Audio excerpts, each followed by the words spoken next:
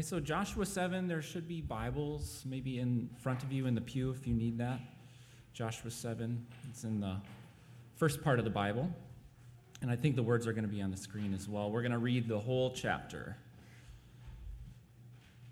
But the people of Israel broke faith in regard to the devoted things. For Achan, the son of Carmi, son of Zabdi, son of Zerah, of the tribe of Judah, took some of the devoted things, and the anger of the Lord burned against the people of Israel. Joshua sent men from Jericho to Ai, which is near Beth-aven, east of Bethel, and said to them, "Go up and spy out the land." And the men went up and spied out Ai. And they returned to Joshua and said to him, "Do not have all the people go up, but let about 2,000 or 3,000 men go up and attack Ai. Do not make the whole people toil up there, for they are few." So about 3,000 men went up there from the people, and they fled before the men of Ai, and the men of Ai killed about 36 of their men, and chased them before the gate as far as Shebarim, and struck them at the descent, and the hearts of the people melted and became as water. Then Joshua tore his clothes and fell to the earth on his face before the ark of the Lord until the evening, he and the elders of Israel.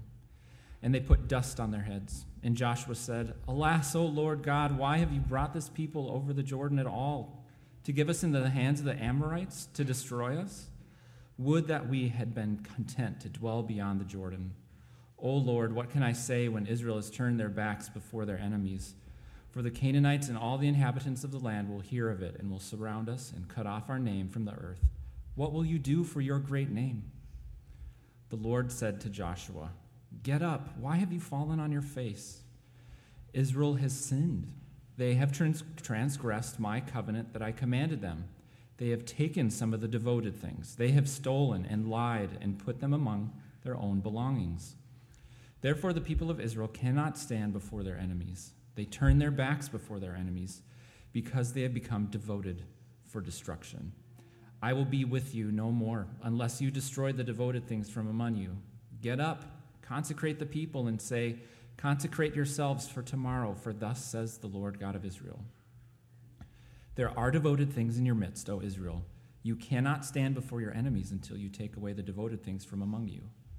In the morning, therefore, you shall be brought near by your tribes, and the tribe that the Lord takes by lot shall come near by clans, and the clan that the Lord takes shall come near by households, and the household that the Lord takes shall come near man by man.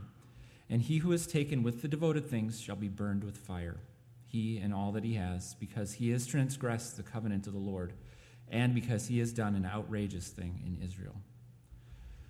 So Joshua rose early in the morning and brought Israel near tribe by tribe, and the tribe of Judah was taken. And he brought near the clans of Judah, and the clan of the Zerahites was taken. And he brought near the clan of the Zerahites man by man, and Zabdi was taken. And he brought near his household man by man, and Achan, the son of Carmi, son of Zabdi, son of Zerah, of the tribe of Judah, was taken. Then Joshua said to Achan, "My son, give glory to the Lord God of Israel, and give praise to him. And tell me now what you have done. Do not hide it from me." And Achan answered Joshua, "Truly I have sinned against the Lord God of Israel, and this is what I did. When I saw among the spoil a beautiful cloak from Shinar, and 200 shekels of silver, and a bar of gold weighing 50 shekels, then I coveted them, and I took them. And see, they are hidden in the earth inside my tent with the silver underneath." So Joshua sent messengers, and they ran to the tent, and behold, it was hidden in his tent with the silver underneath. And they took them out of the tent and brought them to Joshua and to all of the people of Israel, and they laid them down before the Lord. And Joshua and all Israel with him took Achan, the son of Zerah, and the silver and the cloak and the bar of gold, and his sons and daughters, and his oxen and donkeys, and sheep, and his tent, and all that he had. And they brought them up to the valley of Achor. And Joshua said, "Why did you bring trouble on us? The Lord brings trouble on you today." And Israel stoned him with stones. They burned them with fire and stoned them with stones. And they raised over him a great heap of stones that remains to this day. Then the Lord turned from his burning anger. Therefore, to this day, the name of that place is called the Valley of Achor.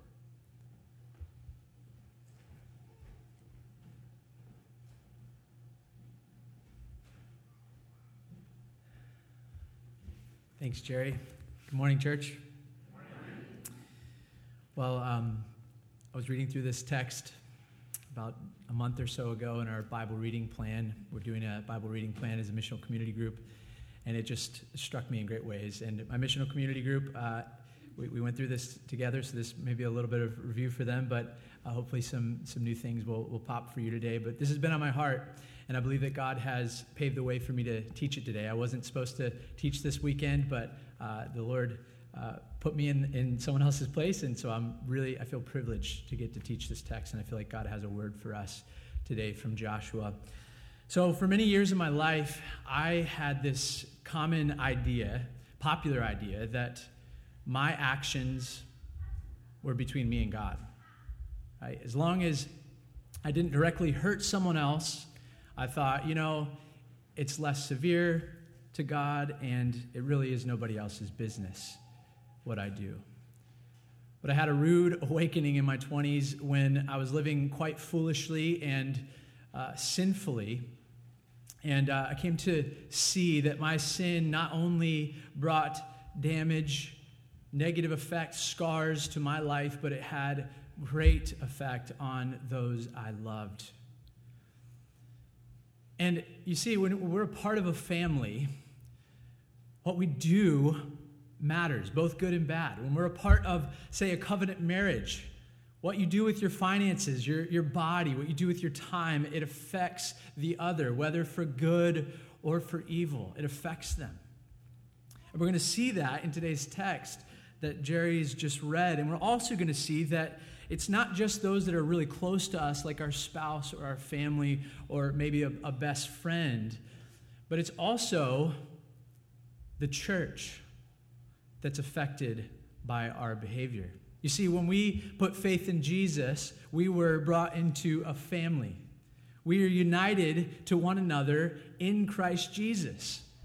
Our union is just as real as a marriage covenant relationship. Perhaps more real. I mean, it's an eternal covenant that we will have to one another in Christ Jesus. It goes on forever and ever. And so this union that we have with one another as the body of Christ, what it means is that what we do today, both our good and our bad actions, affects one another. So actually, my sin, my actions, my behavior is your business. It's your business what I do with my life. And your life, your behavior is my business because it matters how we live. That's what we're going to be seeing today in the book of Joshua. I want to show you the communal effects of sin. And I also want to remind you of the gospel of Jesus in light of our sin. It's good news that I have for you today. So just quickly, where does Joshua fit in this book? Who is Joshua and where does it fit? Joshua was Moses' right-hand man. He was anointed by God to lead Israel across the Jordan into the promised land. The promised land is called the promised land because God promised to Abraham long before that. He raised up Abraham, he set him apart, and he said, through you, I'm going to make a people through whom all the nations of the world will be blessed. And the reason he did this with Abraham, the reason he's making a covenant with Abraham and with the people is because Adam had blown it, right? Sin had entered the world through Adam. He's our first father, and through that, all of us were separated from God. We're out of relationship with God, and God wanted to be back in relationship with humanity. So he sets apart a man. He says, I'm going to bless you, and I'm also going to give you a land from where all the peoples of the world will come and see and the glory of God. Well, they'll come and see my relationship with you. They'll come to understand and to worship God. This is like, Israel's like Adam 2.0, and Israel, the promised land, is like a form of Eden 2.0. Okay? So God is trying to dwell with mankind, who is unholy, while he is holy. God is holy, mankind is not. We have sinned, as I just rehashed, and yet God wants to be in relationship with us. So here's Joshua after a long season of unfaithfulness from Israel. God has given the law to Israel. He's given them the covenant blessings and the covenant curses. He said, this is how you are going to be in relationship with me. He made a vow to them and Israel back to God and said, this is what relationship is going to look like. But Israel over and over and over again transgressed that covenant. So a whole generation perished in the wilderness, but here Joshua is about to take the next generation into the promised land. Okay? So the story goes that Joshua takes them miraculously through the Jordan River, parts the Jordan similar to the Red Sea, and they're going in to take over the land as God has promised. The first city they're called to destroy is Jericho. Why are they going to destroy Jericho? Because Jericho was a wicked city. Essentially, God, in his justice, has a right to destroy us for sin. He really could take out the whole world like he did in the flood. He could destroy us for our sin. And that is what we're going to see that's what we see in the story of Jericho. Jericho is destroyed. How do they destroy Jericho? Well, they march around it and scream at it really loudly, just like all of us do when we're trying to win a battle. Ah! And everything, explodes and we win the battle, right? No, but God is with them. The story of Jericho is a story of God's presence with his people. So they go in, but before they go in, Joshua had given them this really important command. He said, chapter 6, verse 18, "But you keep yourselves from the things devoted to destruction." He warns them, "Lest you take any of the devoted things and make the camp of Israel a thing for destruction and bring trouble on it." So even before they go in, there's a warning. Watch yourselves. Watch yourselves, remain pure for the Lord, do what he has said. God had instructed them to destroy everything except for Rahab and her family, who had preserved the spies who had gone in. And he had also told them to preserve the precious metals that were going to be an offering to the Lord for his temple. And here's where we pick up in our story. It says, "The people of Israel broke faith in regard to the devoted things, for Achan, the son of Carmi, son of Zabdi, son of Zerah of the tribe of Judah, took some of the devoted things. And the anger of the Lord burned against the people of Israel." The first point I want to make today is that Achan's sin affected Israel like Adam's sin affected humanity. Adam's sin brought curse, death, destruction on all of humanity, did it not? We were like the son of a king who did an outrageous thing in his kingdom and got banished from the kingdom. Now forever, we, the children of the king, experience the effects of our father's sin. Likewise, Achan, as one of the members of Israel, he's not like Adam in the exact same way, but he's a part of this covenant family, and his sin actually brings great wrath on Israel. This one man's sin. Do you notice that? How God says that, he says in verse 1, that the people of Israel, plural, broke faith in regard to the devoted things. It says that the Lord's anger burned against the people of Israel. All of them. I just want to remind you, I think that's offensive to us. I want to just go back again one more time and just kind of rehash the story. Who is God? Who are we? Why is Israel getting punished in this way? Why is that just? Well, God is creator. Not only does he create, he gets to create the purpose for all things. Number 2, he is holy, which means he's set apart, he's unique, he's pure in every way. But people are fundamentally not. We're separated from God and thus worthy of death. Israel, likewise, the second, 2.0 of Adam, worthy of death. If they commit a sin against God, they will be separated, put outside of the camp of Israel. So similar to our union with Adam, Israel had union as one people of God. That means if one person obeyed, there were benefits for all, and if one person disobeyed God, there were consequences on all. We see this clearly laid out in Deuteronomy 28. If you go there, you can turn there if you want. It says that the Lord will establish you as his holy people, as he promised you on oath, if you together, you plural, if you keep the commandments of the Lord your God and walk in obedience to him. However, if you together do not obey the Lord your God and do not carefully follow all his commands and decrees I am giving you today, all these curses will come on you and overtake you. So friends, it's similar to Adam. Israel was similar to Adam. When they sinned, God could justly turn his wrath towards them and cause them to die. That's what's happening here. So when God turns his anger against all the people of Israel for Achan's sin, it's just. The holy people of God is being made unholy through this one man's unholiness. God treats the people of Israel like they had all sinned because of this one man's sin. It's as if they had all cheated on him, and the covenant was broken. God is not impartial. He can't destroy Jericho for its wickedness and then treat Israel with a different sort of judgment.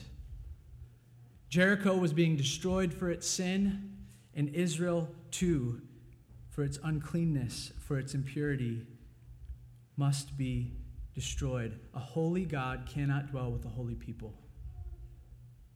The Bible is laying out for us instructions about who God is, who we are, and all these things are teaching us. They're instructing us that God takes sin so seriously. He takes sin so seriously. He says that his presence will go no longer with them. Here's where we come to the next point. Israel is defeated and devoted to destruction because of its unholiness. So verse 2, we're told that Joshua sent men from Jericho to Ai to spy out the land and prepare for the next conquest. We just read that they went in. They said, it's a small people. We can take them.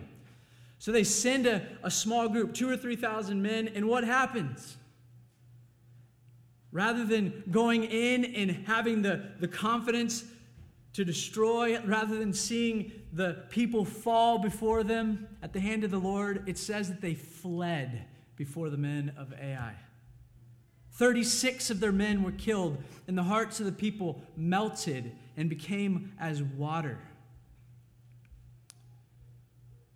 Right off the bat, we see that the man's sin has affected the entire community. God is not with them, and therefore they are fleeing before their enemies. We're told in verse 6 that Joshua and the elders tore their clothes and fell on their faces before the ark all day long until evening. You know, this is a beautiful scene in one sense. That their cry is, what will come of your great name? What about your people? They're reminding God, they're saying, your promises, Lord, what about your promises? But listen to the response of the Lord in verse 10. He says, get up. Man, that doesn't seem like Joshua was doing the right thing. Why have you fallen on your face? Israel has sinned. They have transgressed my covenant that commanded them. I think this response shows us that Joshua, he seems to be too quick to question God's faithfulness in this situation and too slow to remember the unfaithfulness of Israel. It seems that Joshua is going and saying, God, you told us you were going to do this, and now you're not. Where are you? And God mercifully says, no, listen to me. Your people have sinned. Your people have sinned. We do this so often, friends. When we experience some circumstance that is unexpected, some trial, some event, so often we say, where are you, God? We question him in our hearts. We look first to him and say, you're unfaithful to me. And we rarely say, Lord, show me my heart. Show me my unfaithfulness. Help me to know what's going on here. We come with a heart of questioning towards the Lord rather than a heart of submission. Lord, show me what's going on here. God is merciful. He explains what happens. In verse 12, he says, the people have stolen and lied and broken covenant with God. He says the people of Israel cannot stand before their enemies. They turn their backs before their enemies. Why? Because they have become devoted for destruction.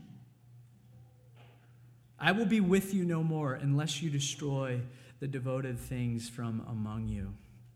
Friends, when God is with us, you cannot thrive more. We flourish. Look at the Garden of Eden. Humanity thrives when we're in relationship with God. Israel brought into an abundant land, their enemies falling before them with hardly a finger lifted. And yet when God's presence is not with us, there is no hope for us. We will flee from our enemies. We don't have strength to withstand. It says that they were devoted for destruction. This is exactly what happens when Adam sinned. This is what happened when Israel sins. He turns them over to their sin and ultimately to destruction. We don't want to have God against us, do we, church?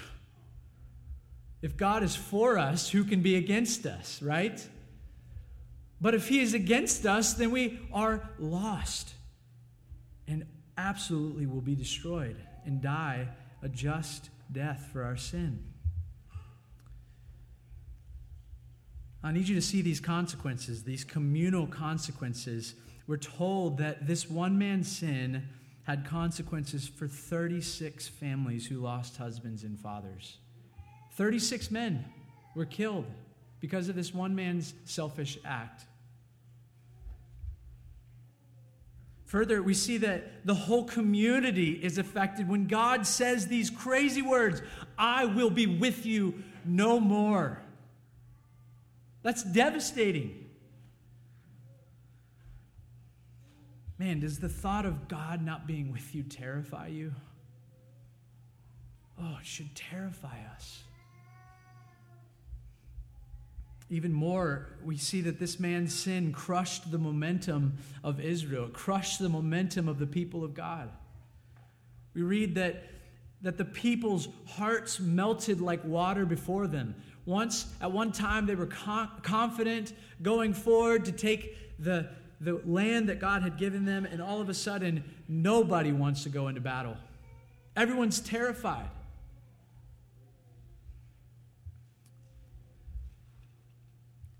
This man's sin affected the community in great ways. So what's the solution? God told Joshua in verse 12, I will be with you no more unless you destroy the devoted things from among you. Point number 3, the death and destruction of the unholy can appease God's wrath. That's what we're going to see here. God tells the people, he says, consecrate the people. That word consecrate is another word for make holy. Here we see that theme again. The people are unholy. He's saying, be holy before the Lord. Come before the Lord and make yourselves ready. Purge the sin from among you. So verse 16, Joshua rises early. He does everything that the Lord commands him. He brings tribe by tribe, family by family before the Lord. Can you imagine this scene? It's possible that Israel was a couple million strong. And here they are, just lined up, tribe by tribe, before the Ark of the Covenant, waiting to be tested by the Lord. We're told that one by one, Joshua cast lots before the Lord to determine who had committed the sin. The whole casting lots thing, it's a little confusing to me, but Proverbs said that the lot is in the hand of the Lord. They're essentially casting a die before God, casting dice before God, and he's sovereignly selecting each and every single person who has committed this sin. It's wild. So they're all standing there, I think probably terrified in this moment. And I think it's curious. Why does God bring the whole community before them when he already knows who committed this sin? He's already said Achan committed this sin, right? But God brings the whole community, I think, so that all the people would have fear and reverence put in their heart. That all the people would watch as God showed his all-knowing power. That he knows every sin. That he's righteous in his judgment. So we're told, first, Judah was taken. That word was taken is actually better translated was caught or captured. So one by one, God is catching the tribe. First, it's the Zerahites. Then it's the Zabdi clan. Then it's the family of Achan. And finally, Achan singled out before all the people, one in a couple million. If I were him, I would just be shaken. Watching God select each and every group that I belong to down to me. Here is the man. He has not come to them and said, "It's me." He just simply waited, hoping that God wouldn't know, that God wouldn't see, that the people of Israel wouldn't find out. He waits until down to him he is selected. He's not repentant, it seems, but is caught in his sin. Don't we know that God sees our sin? Every single one. Sometimes we pretend that he doesn't, right? That there won't be consequences for our sin. That somehow it's just going to disappear. But friends, the Bible shows us that he not only knows, but he records our sin. Each and every one. He keeps a record of them. Why? Because our sin is against him. We read earlier, our sin is against you, Lord. Every single sin is against our God, our Maker. He deserves our worship. He deserves our glorifying him and him alone. And yet, we sin against him. We steal from him his glory. And he knows it. And he records it because he is a just judge. We live our lives daily before the face of God. Nothing is hidden. Achan, too, thought that he could hide, just as Adam and Eve did in the garden. They hid themselves. This is the common, effect of sin. We try to hide, right? We try to cover up. Instead of telling other people what we've done, asking for help, we try to hide. And notice the similarities. I want you to notice how similar to Adam and Eve's sin is Achan's sin in his response to Joshua here. He says in verse, I forget the verse here. He says, "Truly I have sinned against the Lord God of Israel. And this is what I did." Verse 21. "When I saw among the spoil something beautiful, beautiful cloak from Shinar, and 200 shekels of silver, and a bar of gold weighing 50 shekels. Then I coveted them." The account in Adam says they desired them as something beautiful. They wanted it for themselves. And they took them. "And see, they are hidden in the earth inside my tent with the silver underneath." Adam and Eve and Achan saw something good and beautiful, just like we do. Coveted it. Desired something that didn't belong to them. They desired it for themselves, though it was forbidden. They take, they hide, and ultimately they die for their sin. All sin is really just a repeat of these stories, isn't it? When we sin against the Lord, like Achan, we steal from God. God had devoted these things to destruction. He said, this belongs to me. This needs to be destroyed. It's going to appease my wrath against this people. And the precious metals, it belongs to me. I want them for myself, but he stole from God. He considered what he wanted, his happiness, as more important than God and his glory and the worship of the Lord, and more important than the welfare of his people. And when we sin, we do the same thing. We steal from God and we steal from one another. Sin is idolatry. When we take something from God that he has forbidden, it's as if we're saying, God, this is more important to me. I want this thing more than I want you. And that makes God angry because he alone is worthy of our worship. He is our creator. He is our master. So we're giving allegiance to something else when we sin. We're stealing from God the glory, the worship, the attention, the allegiance that he deserves every single time we sin. Now, as we look to verse 22, I want to show you that because sin affects the entire community in this way, it's the entire community's role to deal with the sin. Because sin affects the entire community, we're going to see that it's the entire community's role to deal with the sin. So it says in verse 22, the whole community gets behind dealing with the sin. First, Joshua is going to send messengers. He selects some men. He says, you go find the things that Joshua has hidden. They go, they find the things hidden under his tent, buried in the earth. They bring them back. All Israel is there. They see the items that have been stolen. And guess what?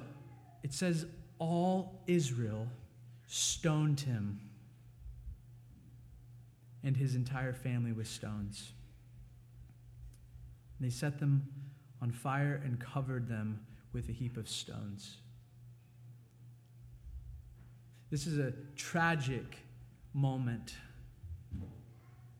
Joshua said to Achan before they stoned him, "Why did you bring trouble on us? The Lord brings trouble on you today." He brought trouble on them through the community. He poured out his wrath through the community as they were called to deal with the sin according to God's command. Every person who threw a stone in that community would have been reminded of God's holiness, wouldn't they? They would have been reminded of the holy anger and wrath that they deserve if they follow that same path. So here's what I want to do. I want to try to bring this story to light for us right now. What is the difference between Israel and us? How does this story affect us? What should we do? What is its purpose for us? So this story is a warning to us. It's a warning to us. Similar to how a stone pile was left there at the valley of Achor, or the valley of trouble, that reminded the people for generations of what comes from sin. This story is written for us as a reminder of the severity of our sin. That God is still the same God. He's the same yesterday, today, and forever. And sin is dealt with severity. We are a new people of God, the new covenant people of God in Christ Jesus, and yet we are still charged to be holy unto the Lord. You know, Jesus, when he came, he didn't let up. He didn't loosen up. He said, you know what? You've got to pass to sin. You can sin a little bit since my blood covered it. No. He said, you must be perfect as my heavenly Father is perfect. He said things like, if your eye is causing you to sin, you got to gouge it out. If your hand is causing you to sin, you've got to cut it off. Jesus treated sin with the same severity. There is no room for compromise in the church, even in the new covenant community of God. The story shows us that partial obedience is still disobedience, church. Do you know that Joshua would have probably been there with all the men, faithfully fighting, doing almost everything that he was commanded to do? He probably set aside many articles of gold and silver. He probably lit fire to so many things and slayed so many people. And yet, by taking just a couple items, he was considered disobedient. Partial obedience is still disobedience, church. Our God sees these things. And I'm afraid that many of us today act like we're our own judges. We compare ourselves to other people. We're not as bad as them. We haven't done this. We haven't hurt them in this way. Well, look what all I've done for you, God. Shouldn't I be allowed to have this? Friends, we're not much different than Achan, are we? Today, we even in the church, we make compromises. We're lonely.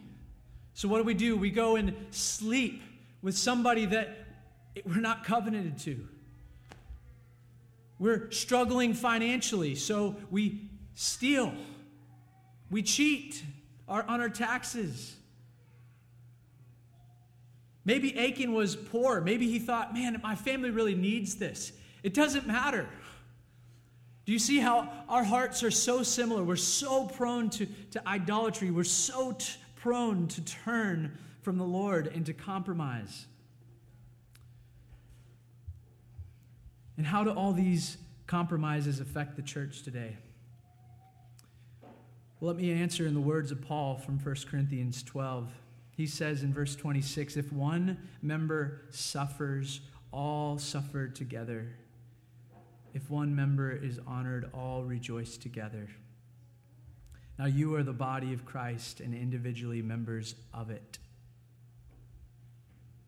Through Jesus, as I was saying earlier, we have become united to one body. Similar to Israel, we have unity with one another. And shockingly, this scripture says that when one person is suffering, all suffer. When one person is thriving, when one person is being honored, all rejoices together. I believe that it's fitting to make the implication that sin is the same. That in the same way that Achan's sin affected the entire community, church, our sin affects the community of God in great ways. What we do that's good, it serves to build up the body. We help to build one another up. When we're thriving in our gifts, when we're using our gifts, we thrive. The whole body is working together in one accord to bring about the kingdom of God in the world, for Christ to be made known to the world. But when one is sinning, it tears down. It is destructive to the body of Christ. It is destructive. Not only is Christ made to look ugly before others because of your behavior, the whole body loses out on the gifts that you bring. So when you're in sin, friends, we don't come to offer our gifts. Why? Because we feel filled with shame. Or maybe it's our foolish behavior that's just leading us to waste our time, our energy, our money, and the whole community is affected as a result. Drags the body down. Friends, when we walk in unrepentant sin, it demands others' time. It demands others' emotional capacity and energy. It's not just you who are being hindered in your walk with Jesus. It's the entire community. And friends, I want to say that it is our joy and pleasure as a church to walk with one another when we're struggling with sin. We want to do that. It's our joy to help one another reach the end. But brothers and sisters, when we sin, when we are unrepentant in our sin, when we have hard heads and hard hearts, and we never lay down the sin before the Lord, it is devastating to this community. Church family, it destroys our momentum as a church. It destroys our ability to be witness in our community. I can't tell you how many times we have been on an initiative, fighting, running towards a kingdom endeavor, seeking to win the lost, and we get derailed by some sin issue that we have to deal with that takes up so much time and energy. Church, many of you know what's going on. Many of you are in DNA groups, and you see the sin, you see the stuff, you see the struggles. But church, I'm so burdened for you. I'm so burdened for some of you. You should be much further along than you are in your walk with Jesus, and yet you keep holding on to your sin. You keep clinging to the same sins, and it is devastating you. And there are consequences for you. I'm walking with you through it. There are consequences for your sin. It's not a consequenceless issue. Sin hits us. It leaves scars. And friends, it is damaging this community today. Oftentimes, it's unseen, it's unknown, but friends, we are hurt by your sin together. I was with someone just last week that slandered the church of Jesus. She said something to the effect of, abuse gets a pass in the church. Oh, the church, that's the place where abuse and sexual sin gets a pass. I was with somebody just this past weekend that shared a story from their teenage years. They were in the church, they were growing as a young person, and they had an interaction with a pastor where the man sinned greatly against them, and it ruined her faith. She walked away from the Lord.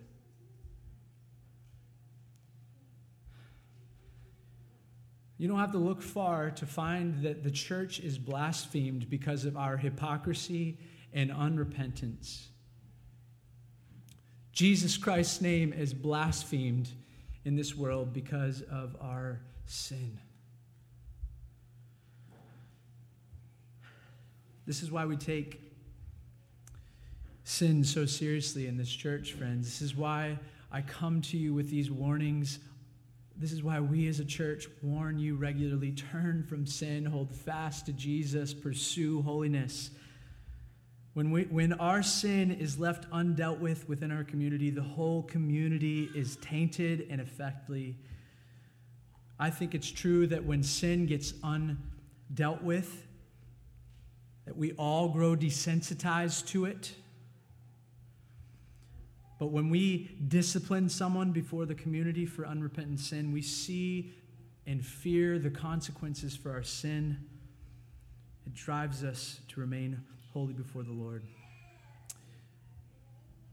I need to close here. I think just quickly want to try to compare the difference between the communal effects of Israel and ours. So we asked the question, would God punish the whole church for one man's sin?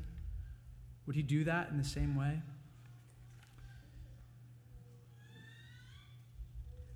Actually, I need to back up and ask this question first.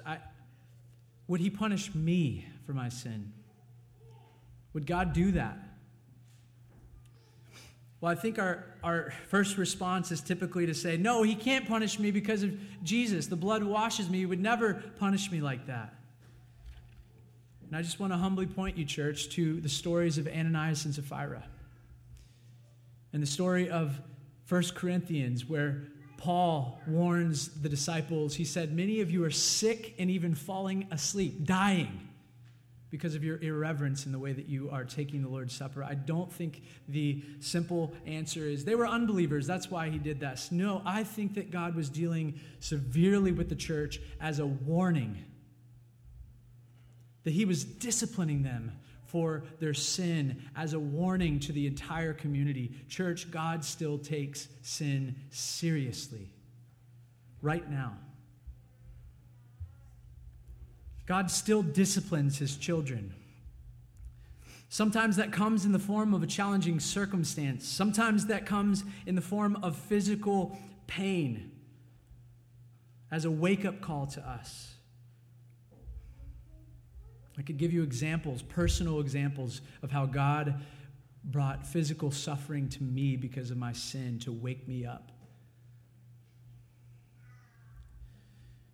And what I want to make sure that you hear today is that all pain, all suffering is not a result of sin.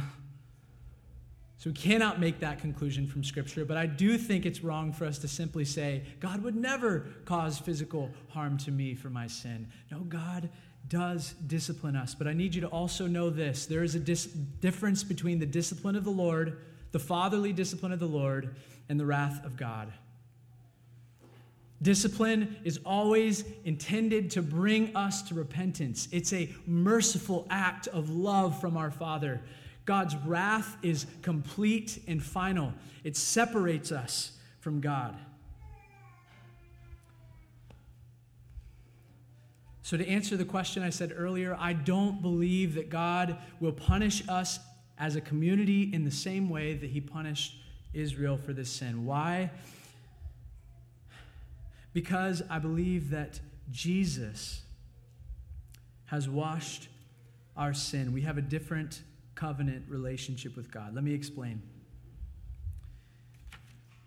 We are under a different covenant with God and one another, not by virtue of our race or our adherence to the law or anything else, but only by faith in Jesus.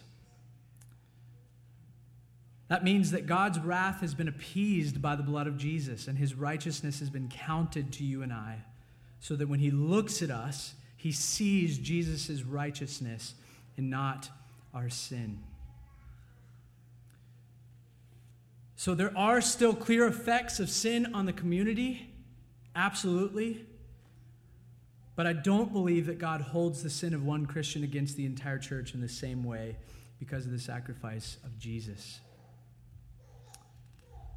Friends, I need to remind you of the